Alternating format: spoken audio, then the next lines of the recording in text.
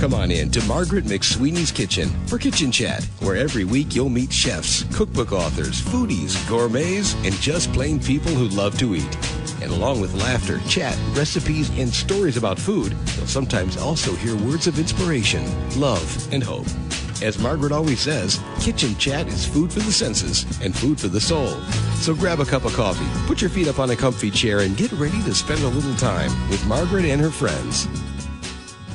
Hello, everyone, and welcome to Kitchen Chat. This is your host, Margaret McSweeney, and I am just so honored and delighted that you've joined me in my kitchen today, and you are tuning in on a really fun show today. We are featuring two great women in the culinary field, and we are going to talk donuts, strawberries, and all sorts of fun topics today. And I hope that you'll kind of walk away with a fun understanding of what's happening in the culinary industry and the food world right now, along with some great takeaways of recipes that you can try that will give you more confidence in the kitchen. Because as we all know, yes, I am on a culinary quest. I am still the world's worst cook, but I am so eager to learn and eager to get more confident in the kitchen. So thank you for joining me on this journey. And,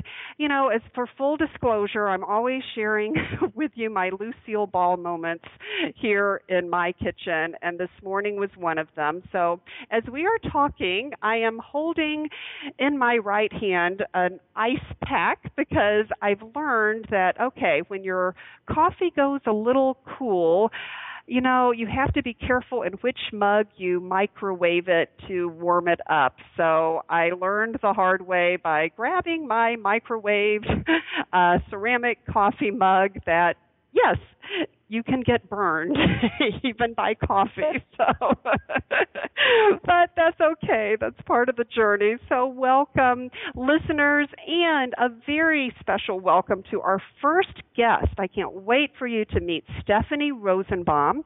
She is based in San Francisco, a culinary giant in writing and cookbooks, and she actually is even an organic agriculture expert.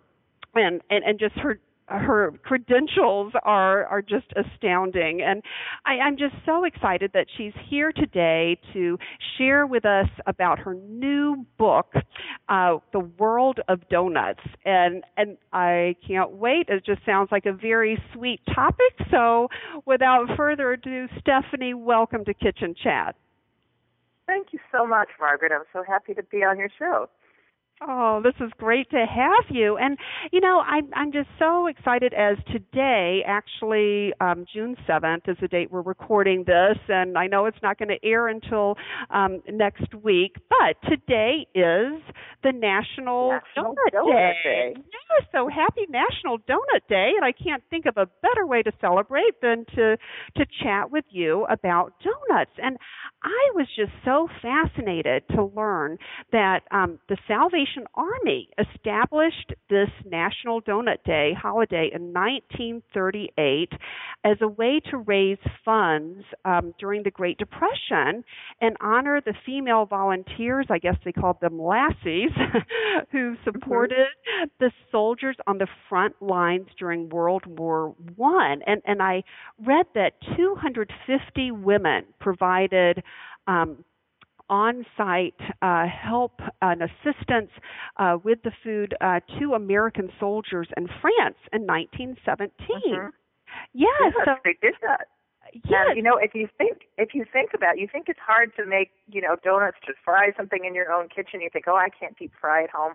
Well, you know, these were women in the front lines, intense, you know, near the trenches and making donuts. And I've read some firsthand accounts of what they were going through, and they said, you know, yeah, it was really hard because we just, you know, we were making them all day long because we couldn't stop. You have a soldier coming up and wanting something hot, something a taste of home. You know, you can't say no. I'm tired. I'm sick of frying.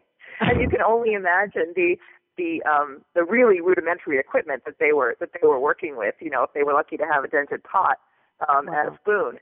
So, so definitely they did wonderful work. Yes, and I just think that is great, and I wonder why it was and still is today that people love donuts. It's my goodness, I didn't realize it was feeding the army, and now it's Yeah. feeding us. So, what do you think this obsession is with donuts? Why do you think they've Well, become so popular? Good. Well, I think I know. Some people are like, are they the new cupcake? Are they the new cookie? But I really think everyone has a nostalgic kind of childhood association with the donut. Your mom, your grandma, your dad, somebody in your life, took you to that donut shop. I think whether you live in a big city, you live in a small town, there's always that cool little corner donut shop. You get to pick your own. You don't have. It's not the thing that you get to say, I really like the pink one with the sprinkles, or I really like that coconut one, or maybe you have a weird donut that you like that no one in your family likes. Well, it doesn't matter. You get to have your own donut. So I think that's always fun. You get to pick it out yourself. You get to eat it. You don't have to share it with your sister. So I think, and it's usually a treat. You stop there on the way home from something. Your mom gets them for you in the morning. They're kind of a treat, but they're not a huge treat. It's not like the birthday cake you only have once a year, or the really fancy pastry or something. It's always donut time. Donuts are inexpensive. They're readily available. So I think everyone has a kind of friendly association with the donut. Now as an adult, it gets you through those really boring meetings at work. Right. But I think also, of course, because of that, people have then started to dress them up. I know, especially and definitely, I'm sure in Chicago, and I know out here, people have started making these kind of artisanal donuts, that are $3 each, and filled with plum and cardamom or maple bacon. We're big on the maple bacon out here, things like that. So people are taking their food skills and saying, hey, I love donuts, but I don't want it to just be the sort of junky, super sugary donut, that you get at the supermarket.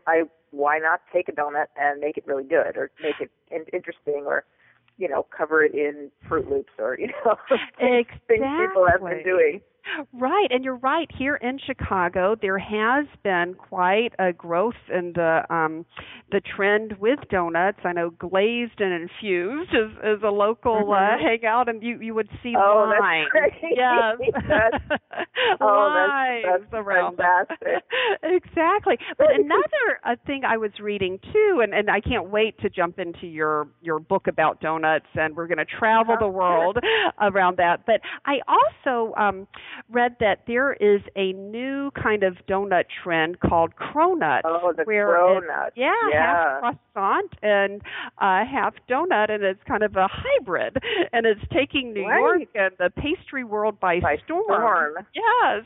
Right. I just heard about the cronut. The cronut has not hit the West Coast yet. We're still all about the Queen Amande, which is this pastry from northern France. It's basically a croissant dough that's then covered in more salted butter and more sugar, and it's really, really crunchy, and it's almost like a cross between a croissant and a palmier, those elephant ear cookies. So it's really crunchy, and that's kind of our trendy pastry at the moment. But I guess any minute now, someone's going to start making a cronut. But there's a bakery in New York that started making these, and they said that it took them. We said it wasn't just a matter of taking some croissant dough and throwing it in the deep fryer. He had to really work it to get it right, and so people are mad for it because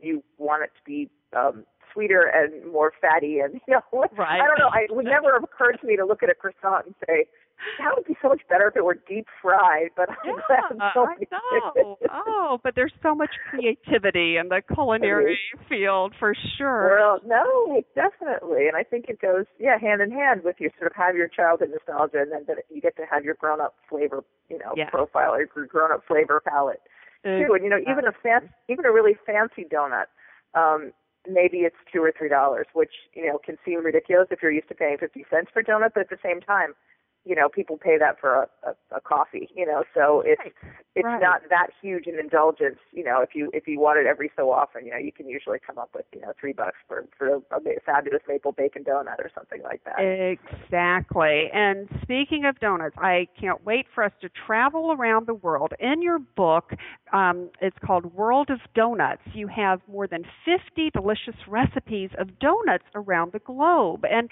you know what? I didn't realize that, of course, I'm thinking of beignets and all of that. But I did not realize that there is some kind of donut across the globe. But that seems to be a common denomination in a lot of that was something I realized as I started researching this. When I was just looking at sweet donuts, because I figured if I opened it up to savory fried things, well then, it would be this giant encyclopedia. But just looking at what you could look at, sort of recognize as something donut-like. Every culture, every cuisine that I looked into really had some sort of sweet flavored dough. Whether it was fried and soaked in a syrup or rolled in, a flavored sugar or filled or, all kinds of things. So I found donuts are really universal. And every culture kind of has their type of donut. Yes. And what were some of the most surprising ones that you discovered along the way? There were lots of really interesting ones. What's funny is that the classic American donut with the hole, the round with the hole, that is a really American thing. That doesn't show up in pretty much other cultures at all. Even though so everyone else pretty much has round donuts, square donuts, kind of free-form things. But the donut with the hole is pretty much just an American kind of invention. Wow, I wonder who invented that. There's all different stories that are out there, all of which I'm sure are more or less apocryphal, but lots of good stories. But the reason you do it is really simple. It's because when the fat can come up through the center, it fries the whole thing. It fries much faster. And so because it's not just frying from the outside, it's frying the inside as well. So it fries really fast, and you don't get any raw dough in the middle. It fries more evenly. Okay, and then of course I love donut holes where you can all because then you get the donut holes too. And if you wanted, you can stack them on a stick and go sell them easily that way. They're handy that way. But but you can. But there's all kinds of donuts. Let's see. I made a list here. There's puchki, which are a Polish style donut. There's a Dutch donut called oliebollen. Germany, there's Pfannkuchen, there's lukumatis, which is a Greek donut that's soaked in a honey syrup. There's jalebis, which are Indian, which are also soaked in a sugar syrup. There's alamat, which is from Lebanon, that's made with a yogurt base. So there's just donuts.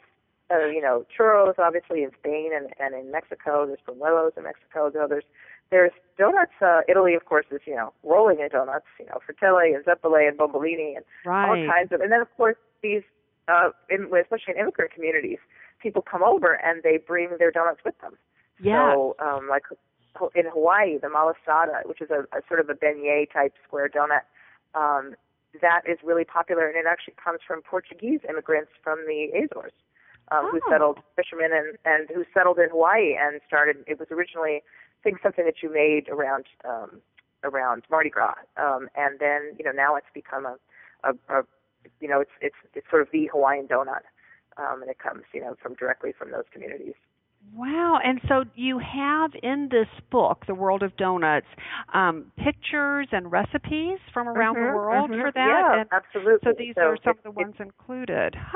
And right, exactly. And in looking at the different recipes from around the world, do you see any variations, like with instead of sugars, one country uses, a different type of sweetener? I believe it's piloncillo, which is a kind of a hard raw sugar that is used a lot in Mexico and South America, and it's kind of it comes in these kind of almost like a pyramid shape, and it's very dark brown. It's like a very intense brown sugar. That's used a lot in South America and Mexico, and it's really flavorful. So you have to kind of grate it or chop it because it's not granulated. So that shows up a lot in the Near East and around the Mediterranean. A lot of honey. Things are generally sweeter. In Asia, there are donuts, but they're generally not as sweet, and they use oftentimes red bean paste or different mung bean paste that's filled with it. That use that as a filling, and that's usually not very sweet. Sometimes there's sesame seeds on things like that. So they're they're lightly sweet, but they're not, definitely much less sugary than we would have. Extra sugary around the Mediterranean, like Greece and in the Near East. Wow, that's a sweet tooth. Same in India. Okay. Really, like Turkey, things like that. In India, really sweets are really sweet. And then when you go up further into Asia, China and Vietnam and Thailand, the sweets actually get less sweet. And you mentioned, was it red bean or red beet filling? Red bean paste. Red bean paste. Yeah. Oh, I did not realize red bean has a sweetness to it. Yeah, it's used usually used at tzatziki beans, which are a very small bean that has a little bit of a slightly nutty sweetness to it, and it's sweetened, but it's used a lot in Japanese sweets and in Asian sweets, and it's sort of made. A lot of moon cakes are often filled with them. If you've ever been into Chinatown and gotten those moon cakes, they use that, and it's not very sweet, and it has a sort of a slightly like sticky, slightly glutinous texture. If you grew up with it, it's completely common, and you're like, yeah, that's what you put in a dessert. If you're from a more Western background, and you're not familiar with it, it can seem like, right. Well, in my donut, but it's what's culturally appropriate. It's what you know and grow up with. Exactly. And I grew up in Alabama, and we had a kind of moon pie, but I think it was a different one. Oh, right. Chinatown, but it's right. Yes, Chinese moon cake. Moon cake. Okay. Right. Yeah, they're flaky. It's a flaky kind of pastry. They're about 2 inches high. They're round. They should have they stamp the top so that it has a design on the top, and then usually they have different fillings of bean paste or different flavorings, and they're used around full moon ceremonies, which usually happen in the autumn. Oh, okay, that does sound fascinating. Well, what a fun book you have, The World of Donuts, and I would love for us to kind of go through one recipe together, and I love I love how this is about mastering the donut as a fun family experience, and I think it's so appropriate, of course, that I guess it's next week is Strawberry Shortcake Day. I know, how exciting, and it's so wonderful. And I love strawberries, and I've been learning so much about strawberries, how they're low in calories, high in vitamin C. They reduce the risk of cancer and may even help improve memory. So during my middle age years, I'm definitely going to consume more strawberries, and it's so much fun. I understand Driscoll's is offering a coupon for purchasing strawberries if you create your own twist on a strawberry shortcake, and you could just tagline #TasteSummer or tweeting at Driscoll's Berry to get a coupon. So listeners, take advantage of that, and definitely. And I cannot wait to discuss your strawberry shortcake for donuts, and how you kind of incorporate a strawberry celebration into a donut. Definitely, yeah. I love strawberries. Of course, being out here in California, we grow a lot, and so it's also something that's a really fun family activity. If you have a farm in your neighborhood, and a lot of times people will pick your own strawberries, and that could be really fun. It also makes you appreciate the hard work that the farm workers do for us in picking those strawberries. So it's pretty hard.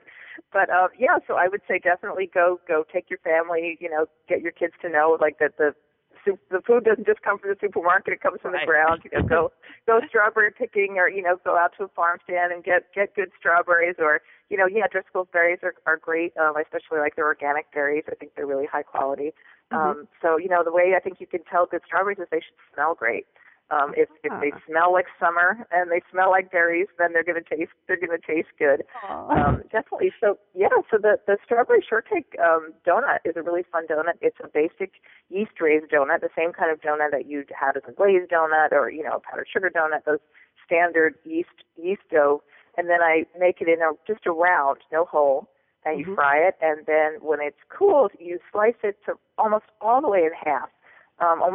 So it looks almost like a hamburger bun, and then you put a layer of sliced strawberries that you've mixed just with a little bit of sugar, because putting a little bit of sugar in your strawberries helps draw some of the juice out, so they'll get nice and juicy. Okay. So if you sprinkle your sliced berries with sugar, let them sit for 5 to 10 minutes, you'll come back and you'll see that they're all kind of moist and they've got some juice going there and all shiny and they look good. So you put a layer of sliced strawberries on the bottom in the middle of the donut, and then either with a pastry bag or a spoon, you put in a layer of freshly whipped cream. Oh, yum. And then you sprinkle the whole thing with some powdered sugar, and they really look great. Kids love them because it's a donut, and you like them because they've got strawberries in them, and they're really delicious, and a lot of fun. And really, you can do the whole process with your kids. The only thing I wouldn't do is the actual frying, because hot oil. I would probably not necessarily, but your kids can watch just as long as that they're not I wouldn't let them do the frying, put it that way. Right.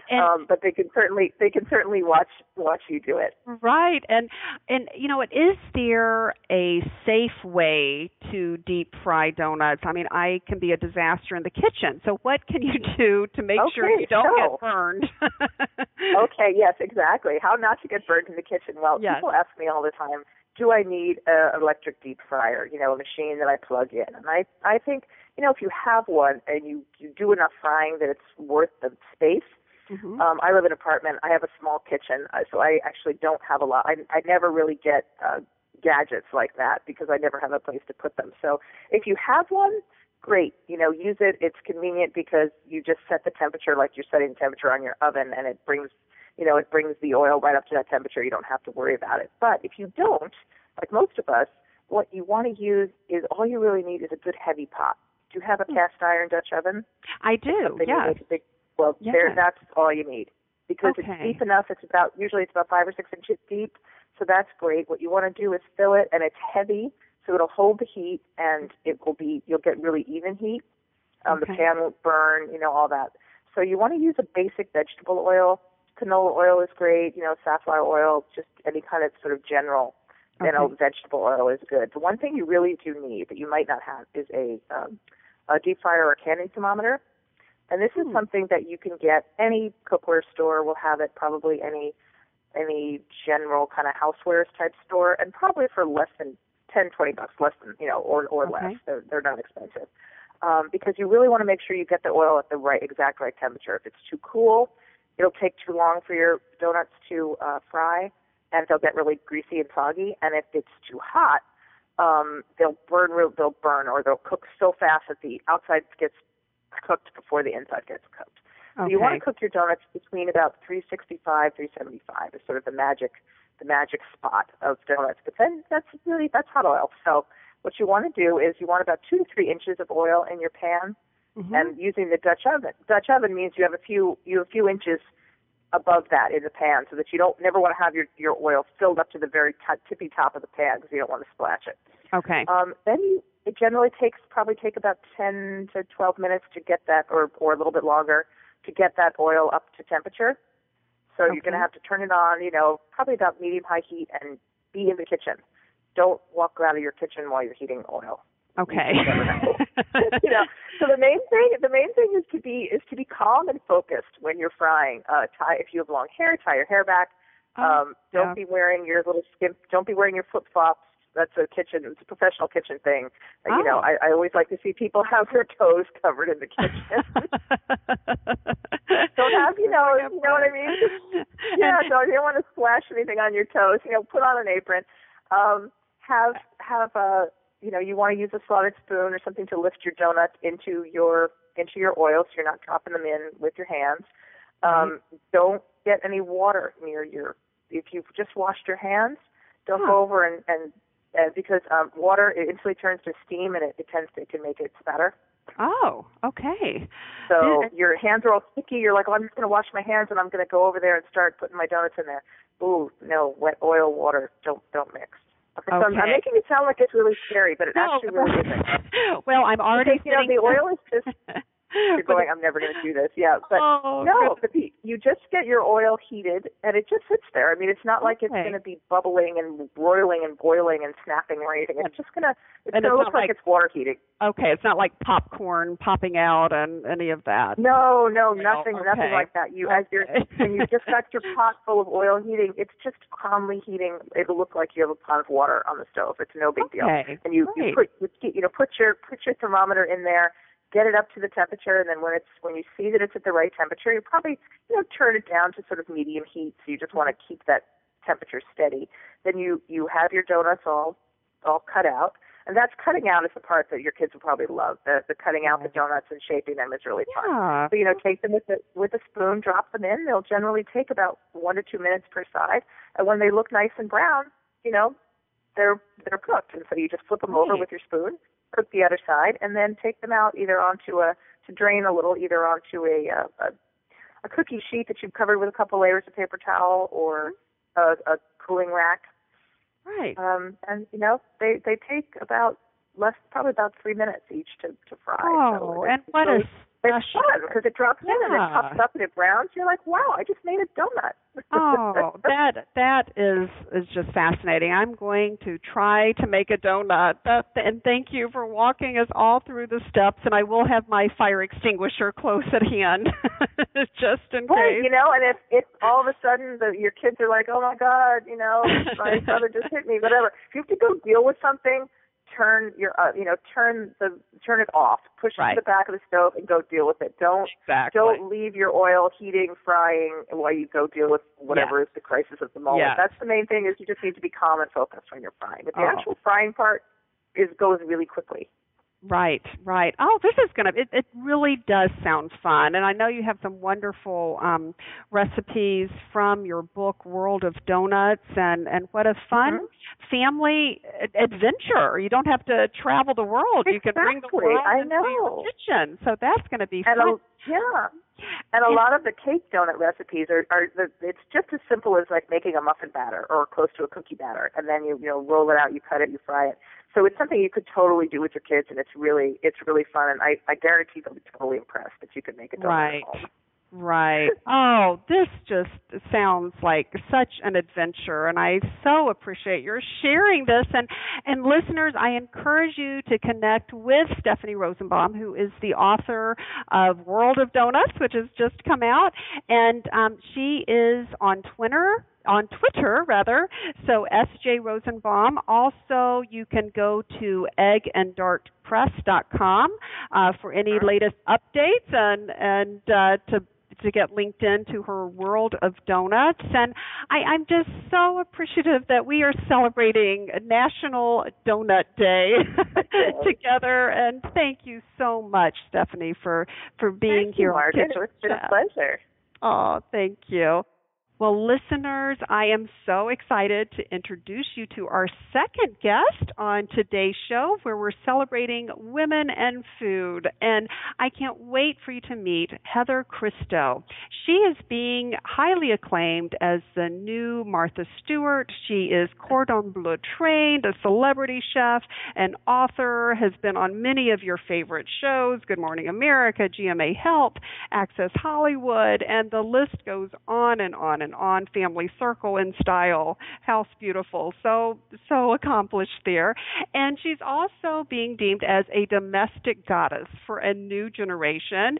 And Heather has a new book out called Heather Christo's Generous Table, Sharing the Love of Food with Family and Friends. Heather, welcome to Kitchen Chat.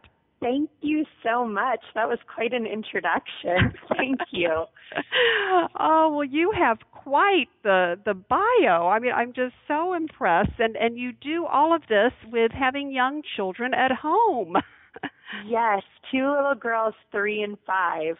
Well, and it's really kind of become my inspiration for going out and feel I need to talk to so many women, because I get it. Life is really hard and complicated, and there's a lot of expectations, I think, for women right now. And so I'm just trying to provide other women with some tips and tools to make, being a domestic goddess a little bit easier, right? There's all that tiny part of us that want to achieve that. So exactly, and that's only in my dreams. I'm so domestically challenged, but you give a lot of encouragement and great tips in your book for those who might be challenged, such as myself, with this. And I love how you organize it in the 4 different sections by season, and just the variety of celebrations, from casual to elaborate, and even from a Greek Easter afternoon feast to a tea party shower in spring, and it's just so much fun. Thank you. Yes. I find that eating, I'm hoping that everybody tries to think about eating seasonally, because it really makes produce the center star, and if you are eating it in season, it tastes better. It's better priced, like it's fresher and more nutritious. So I always think about my recipes, what's appropriate for that season and how can we highlight the best of that season. Right. So it only seemed fitting to create the book that way too. And that is so helpful. And we are in the middle of the season of strawberries, and we're celebrating.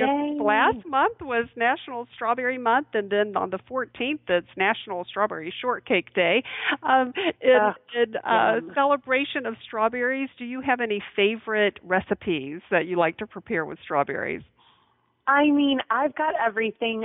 My grandmother, the whole time I was growing up, made like the most incredible fruit crisp, and I actually put it in my book, made with apples. But I love it with strawberries, or strawberries and rhubarb at this time of year. And then I have actually a naughty strawberry glazed donut that's on my blog. It's been a favorite for years.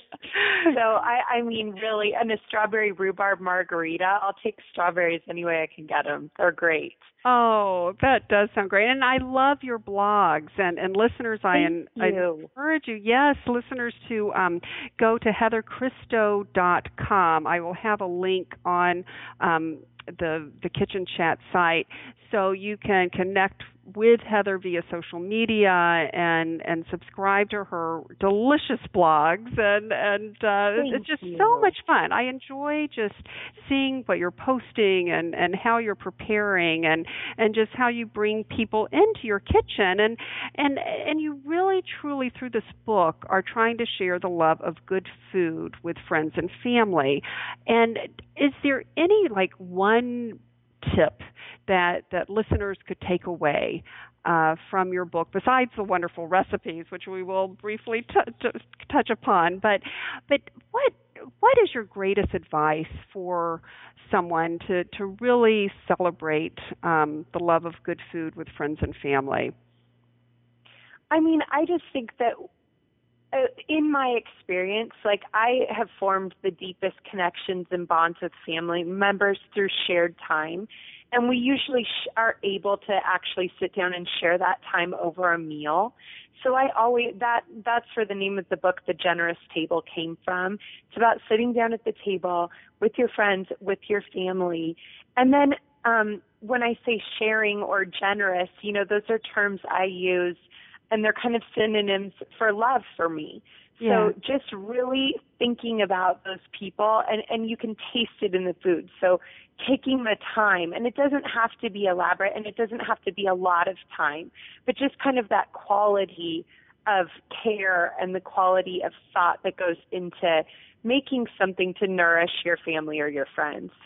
Right. And then the pairings that you put with ingredients, things I would never think about as part of the nourishing and delicious unique twists. For example, chocolate beet cake. What an interesting combination. I swear, because I have a sister that loathes beets, and lots of other people who are like, I don't eat beets, I'm sure not going to eat them in a cake. You will never know that they are there. And it makes literally the best chocolate cake I've ever had. It's something about the earthiness of those beets boosts the chocolate flavor to out of this world proportions, and it's so moist. And I also really love the idea of baking with beets. not just like hiding them in, cooked dishes, but like baking with them or baking with zucchini and some lemon zucchini cupcakes I have. I don't have a great like vegetable eater for a husband or for children, so I'm big on sneaking stuff in. Oh, that does sound good. And then outside of the vegetarian mix, you have macaroni and cheese with pumpkin and bacon. Yes. Wow. How did you come up with this? Similar to the cake, I'm just always trying to look for new ways to make classic comfort dishes kind of new again and more exciting, and maybe adding in fresh seasonal ingredients again. So who doesn't like macaroni and cheese? And I love pumpkin and I love bacon. So I just thought it would make an incredible baked dish. And I like to bake that in the pumpkin. So you can kind of scoop the pumpkin up with it, like the inside of the pumpkin, and it makes for a gorgeous presentation in the fall. And so much of it is with the presentation. And I have to say, I did a little Heather Christo at my daughter's graduation celebration. I saw one of your online videos where you prepared that delicious raspberry tea and lemonade and served them in the mason jars. And yes. It's easy, right? Yes, and it was a huge hit. Oh, it was just so special. I'm so glad. So that is what I strive for, like little aesthetic tricks that are very easy for you to do, that like a lot of bang for your buck, right? A big pop of domestic goddess for somebody who doesn't like have a lot of time to put into something like that. It was easy. Yes. So those things are really fun. I love it. Oh, and I can use the mason jars again for a different event. So it's recycling and sustainability and all of that. It's a win-win. It is. I love that. A win-win in the kitchen for sure. And I can't wait for the listeners to connect with you and your book. And actually, listeners, for those of you who are in the Chicagoland, Heather Christo is actually going to be at an event with Chicago Gourmets and Blackbird, that fabulous restaurant. It's called A Generous Table at Blackbird, Celebrity Chef Duo Dinner One Night Only on June 12th. And you can go to chicagogourmets.com to get your tickets. But I'm so excited because you're going to be providing dishes from your book as created by David Posey. And some of the things on the menu, let's chat briefly about that. Oh my gosh. Well, first of all, it's so crazy that David Posey wants to cook any of my food. I can't believe it. I'm totally humbled. Oh, he's amazing. Yes, he is. But and this will be a fun, fabulous event at Blackbird. And the menu, I got an advanced copy of it. I'm so excited. It's with your lamb meatballs skewered with fried green tomatoes. What a fun combination there. And how did you come up with that combination? What influenced you? So, you know what, he took the recipes from my book and came up with that combination. So those come from different chapters. So those are lamb meatballs that come from the Greek Easter. I'm married to a Greek man, so I have a bunch of Greek recipes up my sleeve. And the fried green tomatoes were influenced by my sister-in-law, who comes from Asheville, North Carolina. So that's kind of fun for me to see. Yeah. And then he also paired it, I think, with the savory scones that I have in another part of the book. So he really went through and selected some recipes that spoke to him, which is exciting for me for sure. Oh, yes. And then this looks so beautiful, the soup duet, Heather's fresh artichoke soup with David's fresh pea soup set garnished with creme fraiche. Wow. Beautiful. Right. Yes, and then the second course, the fish duet, Heather's halibut, and I don't know how to say this, papillote. Yep, okay. just in parchment paper. Oh, that's a fancy way for saying it's wrapped in parchment. Okay. No. And then served with his seasonal accompaniments, and then the dessert. Oh, your lemon zucchini cupcakes. Yes. Wow. I'm really excited about this. And I believe they're doing a wine pairing with each course as well. Yes. So, yes, any foodies out there or anyone who just wants a chance to meet Heather in person, definitely go to Chicago Gourmets. I'll have a link to that as well, but it's going to be next Wednesday, June 12th in Chicago at Blackbird in the 619 West Randolph. And will you be there signing your books, Heather? Absolutely, and I'm so excited for it. Oh, this is just so exciting. I'm so glad that you put this book together and that you're going to be in Chicago sharing the recipes actually from the book. That's exciting. The recipes come alive from the book with with that. But I still want to try this chocolate beet cake. Go for it. Definitely. Now, You'll love it. But in working with beets, because you can kind of get the redness all over you, is there a trick to kind of not coming away with red fingerprints forever from the beets? If you know them, tell me. I think I usually try to work with them under running water. It reduces the problems, but I think if you want to avoid them altogether, you're going to have to put gloves on. Okay. I'm pretty sure that's the only way that I know of anyway. Oh, because you leave delicious fingerprints along the kitchen counter. Right. Oh. Now, are you on a scheduled tour with your book?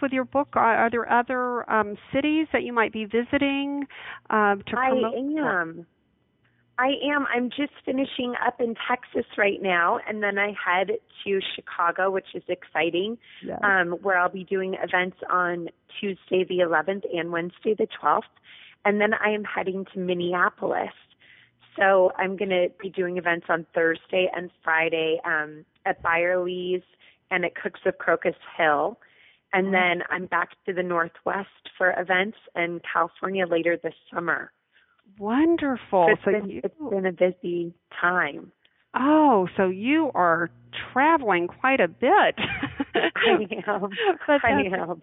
But that's so exciting. And that's right, I forgot to mention that you'll be at another event here in Chicago too on the 11th as well. So I'll make sure that I put a link to that. So to Marcel's Culinary Experience, where I'm going to be doing a public signing and a summer cocktail demo from 3 to 5 in Glen Ellen. Oh, that will be so much fun. So I'll make sure I put a link to that. And that's a free event, I understand, open to the public? Yes, it is. Wonderful. Absolutely. So to give the listeners some options there of two wonderful culinary treats to visit and meet with Heather while she is in the Chicago area. And I'll also provide a link to Heather's website so you can possibly catch her while she's in your town promoting the book. But Heather, thank you. I know you've got such a busy schedule. You're down in my gosh. Oh. No, I was so happy to speak with you. Thank you so much for having me. Oh, this is great. And thank you for sharing the love of food with family and friends through your new book, Generous Table. And any fun final takeaway, advice, or encouragement for listeners for an easy summer treat? An easy summer treat. I mean, honestly, my blog is full of them. I've got new recipes out 3 to 5 days a week. So just stop on by, and I have step-by-step photo instructions. And, I'm constantly thinking of new ways to try to make your summer eating easier and better. Oh, that sounds great. You've already made mine easier with the mason jars, so thank you for that, for that great tip. Oh, and thank you so much again, Heather, for being here on Kitchen Chat. I encourage listeners to check out your website. And listeners, during these days of summer, I just hope that you'll take a minute, get your mason jar out and fill it with lemonade or the raspberry tea, and take the time to savor the day. Thank you for joining us today. If you're interested in Margaret's books, A Mother's Heart Knows, Pearl Girls Encountering Grit, Experiencing Grace, and Go Back and Be Happy, please just click on the covers on the webtalkradio.net page in front of you. Margaret would love to connect with you and hear from you. So join her on Twitter, Facebook, her blog, or click on this website to leave a note and share a recipe. Thank you again, and we'll see you here again for a new show next week.